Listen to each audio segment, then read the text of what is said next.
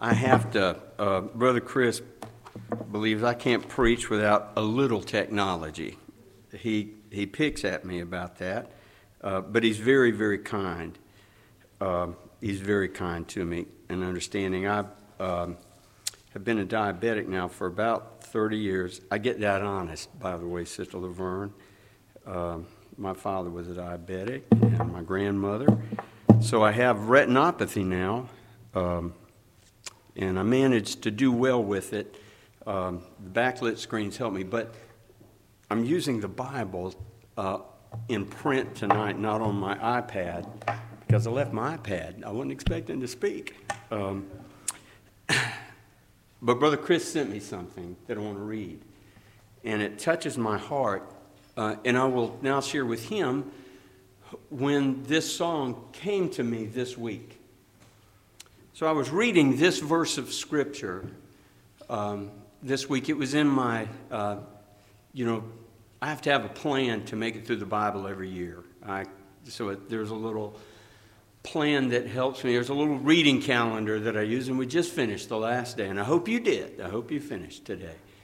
But this was this week, and I was seated in my little platform rocker in my dining room where I read every morning, me and the good Lord, and I wish I could say that every single morning I feel the presence of the Holy Ghost in His warm and fond embrace, and my mind is stirred, my heart is stirred, and my soul is set on fire. But it's not. It's not every morning. I wish I could say that. I do, Brother Quentin, but I can't. But this morning it was. I was reading this past week in the book of Zechariah. It was that day's reading.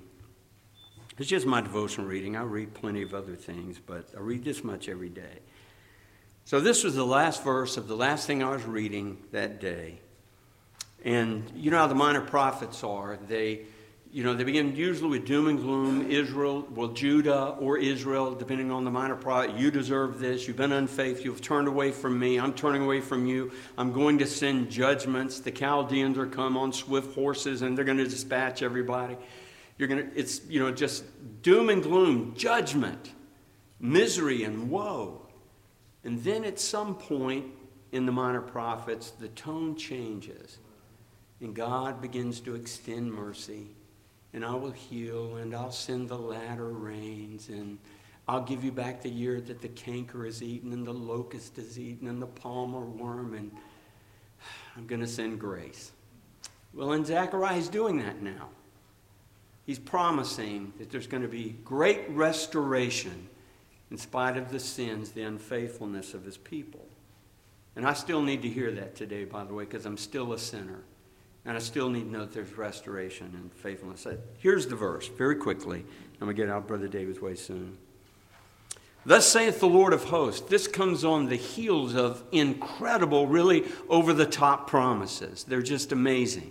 And they're incredible, overwhelming, over-the-top promises here. Thus saith the Lord of hosts. In those days it shall come to pass. And let me say this. When in one of the minor prophets it says, in those days, start thinking Jesus Christ. Start thinking the first advent, God manifest in the flesh. In those days it shall come to pass that 10 men, that means this is a representative number. The number 10 often carries with it the idea of representation. By the way, I haven't had the chance to study this at all. This is the first time I've ever spoke to anybody about this. I hadn't studied to speak on it. It's just heavy in my heart. And I thought, this is a good 10 minutes right here. In those days it shall come to pass that 10 men, that is representative, these are representative men, 10 men, notice this, shall take hold out of all languages of nations. So now right away, what does that make you think about in the New Testament? And they sing, as it were, a new song. Worthy is the Lamb. For you have opened the book. You've loosed the seals thereof. How'd you do that? How did you open up the book of blessing on God's people until Christ comes? How did you open up all of those covenant promises to the suffering, persecuted church? How was that book of great blessing open for the church of Christ in this world, because he said, thou wast slain and hast redeemed us by thy blood. Listen, out of every kindred, out of every tongue, out of every nation, and out of every people. Where are God's people? Everywhere. Out of all languages. Well, I don't know that preachers are successfully finding all of them today. It's okay, Jesus is. Out of all languages, they're going to come. God's people, they're going to come, and this is what they're going to do. This is messianic prophecy. This is what's going to take place when the Son of God gets here. Even these representative men, these representatives of the covenant family of God, he says, they shall take hold of the skirt of him that is a Jew, saying, we will go with you, for we have heard that God is with you. That's unusual language, isn't it? What can be the significance of taking hold of the skirt of a Jew? We have heard that God is with you, and we will go with you. These people from out of all of the earth, from all around the globe, every kindred is represented, every tongue, every nation, every tribe, every people is represented. And they're going to come to this man who is a Jew. And they're going to take hold of his skirt. Now, I did take the time to look up the word skirt. It means the extremity of a garment. It means the end of it. Now, that's not what skirt means to us today. Now, if you've ever been in my home and you've been in the Crawford room, I'm Scottish. I'm a Crawford. We're from Scotland. And we're thankful. I knew he was going to say that. And in the Crawford room, in a shadow box, there is a Scottish kilt. It's not a skirt. Don't listen to him. It's not a skirt. But, it's about I could see where you could get confused, but I'm not confused. It's a kilt. But so whenever we think of a skirt, though, we think about something that's about from the waist to the knee, right? Waist to the knee, that's a skirt. That's not a skirt in the Hebrew. It means the edge or the extremity. One of the reasons that I know this is the Word of God, there are over 333 specific messianic prophecies in this book that cannot be force-filled. That means that almost every page of the Old Testament in some way points to the person and work of the Lord Jesus Christ if we just had faith to see it. And Christ here is screaming off of the page. What a glorious picture of the Son of God is here. And it says that there is coming a man, and he's going to be a Jew. And 2,000 years ago, there came a man, if you can call him a man, God manifest in the flesh. We have celebrated him greatly and should celebrate him every day of our life, not just during the month of December. But I believe with everything in me, and the Christian's hope in glory is that 2,000 years ago, God came to this earth and he commanded the womb of a virgin to clothe him and to make him a body of flesh. And it was of the seed of Abraham. He was out of the tribe of Judah. Jesus Christ was a Jew. And I'm telling you today, friends, I heard Brother Ricky Harcrow say this when I was a 16-year-old boy. It's so good to see Brother Hollis and Sister Laverne. It's so good to be able to worship with you all. But he was at Mount Eden Church, and we were all there together. And I'll never forget it. Brother Ricky was talking about the Lord Jesus Christ being seated on the right hand of the Majesty on high. And he wanted us to understand that there's a man there who understands us because he came here and he was a man. He was truly a man. And he said this. He said, I want you all to know there's a copper-skinned Jew seated on the right hand of the Majesty on high. He was born. He's the Lion of the tribe of Judah. He was a Jew. And so he came. And it says that they will take hold of the skirt of a Jew, a man that is a Jew, and that they will say, we will go with you. And so 2,000 years ago, that precious man, for 30 years, he lived in obscurity.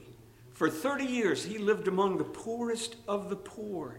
He lived in poverty. He lived in penury. And for all we know, they just eked out a living. And I'm sure there were times that they went to bed hungry. The crown prince of glory, he didn't make his entrance here as other monarchs do. But that man, who was God and man, he came here. And at the time appointed of his Father, he stepped out of the pages of obscurity, and he stepped onto the scene of human history. And he began to work wonders, amazing wonders, incredible wonders. This is one of the things he did. He came back from the land of Gennesaret. This came to me. Came back from the land of Gennesaret, and he got a little ship, and he went across the Sea of Galilee. And as he got off the Sea of Galilee, he hadn't been walking very long. And of course, you know, Jairus came to him and said, Lord, my daughter, she's about to die. Please come with me. And so he began to travel that way, but he was pressed in the crowd. And as he was pressed in the crowd, there was a little woman. She'd had an issue of blood. She'd been hemorrhaging, if you can imagine it. The misery and the pity of her condition. For 12 years, she had been hemorrhaging. And she'd gone to the best doctors of her day. And evidently, when she started this journey of infirmity, she had a little money. In order to pay doctors, you had to. She had a little money. But by the time she got through with those doctors, and doctors could be barbaric in that day, the treatments that they provided. And the Word of God says that it says this about her, what she experienced for those 12 years going to doctors. You know, doctors will let you come to them just as long as you'll go. You got to be careful about that sometimes. And she said, and the Word of God says that during that 12 years, you listen to this, it says that she suffered like somebody being tormented, that she had suffered many things at the hands of many physicians. And not only was she none the better, but she was worse for it. They couldn't do anything. She went to the best that the world had to offer her. And hopelessness had set in. But she heard about a man that was coming through, a Jewish man that was coming through that was unlike no other man. And she sat inside of herself over in Matthew chapter 9 and in Mark chapter 5. And evidently later on in Matthew 14, they'd figured out there was something unique about this man's garment. Because they all began, and she said, if I can just but touch the hem of his garment, I shall be made whole. And bless God, that's exactly what happened. She pressed in. She touched the hem of his garment, and he's pressed all around. Now there's a glorious truth in here. He's pressed all around. They're thronging him. And he perceived, the Word of God says that he perceived that virtue had gone out of him. Virtue, righteousness had gone out of him. Now that's not the prescription for healing sickness, is it? Giving righteousness to heal sickness. Let me tell you, friends, ultimately, all sickness in this world is the result of sin. Now, I want to qualify that. I'm not saying that because somebody's got a horrible sickness at Little Union Church, it's because of sin that they've committed. God forbid. That's what Job's friend said. That's not what I'm saying. But I'm saying that you can trace the deterioration of the physiology of men and women, boys and girls, cancers, diseases, congenital diseases. You can trace their origin back to the original foul revolt in the Garden of Eden. That's when our bodies began to die and sickness entered this world. And the ultimate cure for sin and the sickness associated with it is the righteousness of the Son of God. And whenever he comes back the second time without sin unto salvation in the morning of the resurrection, and I put on the garments of his righteousness, sickness is left behind, disease is left behind, sorrow is left behind, because I'm wrapped in the robes of the righteousness of the Son of God. Virtue is going to cover me in the morning of the resurrection. Sin can't touch me. Sickness can't touch me. Disease can't touch me. Who touched me, he said, for virtue's gone out of me. Now let me ask you this. Did Jesus ask who touched him for his information? Absolutely not. He knew exactly who touched him. I believe he had an appointment from all eternity with that little woman that day. Jesus acts on purpose. As a matter of fact, Mark tells us this. Jesus doesn't act arbitrarily or capriciously. God's not a gambler with our salvation. It's not on chance. The Word of God describes that woman. It says it was a certain woman.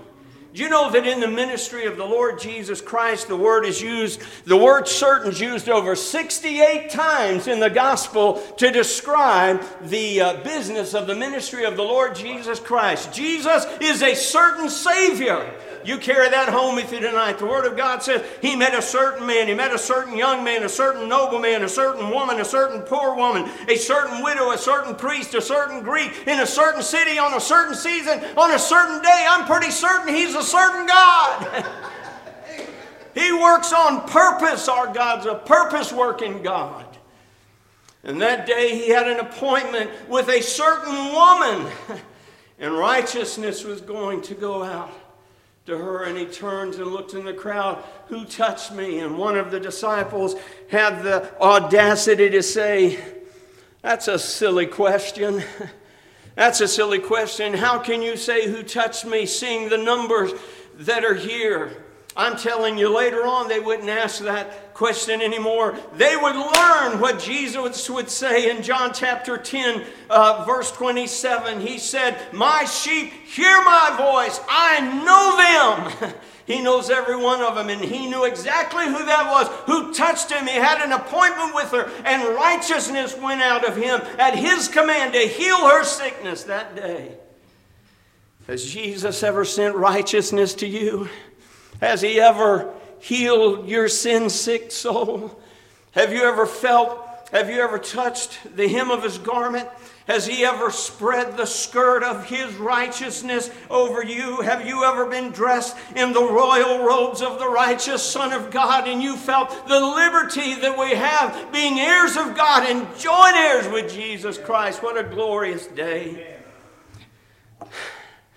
I got to sit down, but I want to read to you what he read to me, what he sent to me. This is the old song we used to sing when I was a little boy and you was a young man. We used to sing this song, and this is what we need. We need the garment. We need the hem. We need the skirt of that Jew man. We need to go with him. And this is what the hymn writer said the Lord does for each one of his children. Thank you for sending this. He said, listen to me. This is what Christ does for every one of us. He said, dress uniform. That means we're all dressed the same way. In the righteousness of the Son of God, dressed uniform the soldiers are. When duty calls abroad, not purchased by their cost or care, but by their prince bestowed. What purchased your covering of righteousness? Your prince. What is this robe? He said it's wrought by Jesus' skillful hand, and it's tinged in his own blood. It makes the Christian gazing stand to view the robe of God. No art of man can weave this robe. It's of such texture fine, nor could the wealth of all this globe by purchase make it mine. 'Tis of one piece and wrought throughout, so curious wove that none can dress up in this seamless coat till Jesus puts it on. Listen about this robe of righteousness. His skirt is covering. This vesture never waxes old. No spot thereon can fall. It makes the Christian brisk and bold and dutiful withal. Here it goes. This robe put on me, Lord, each day, and it shall hide my shame, shall make me fight and sing and pray and bless my captain's name. And as long as I live, I'm going with that man. I'm going to walk with that man, and I'm going to hold to the hem of his garment. May God bless you and keep you as my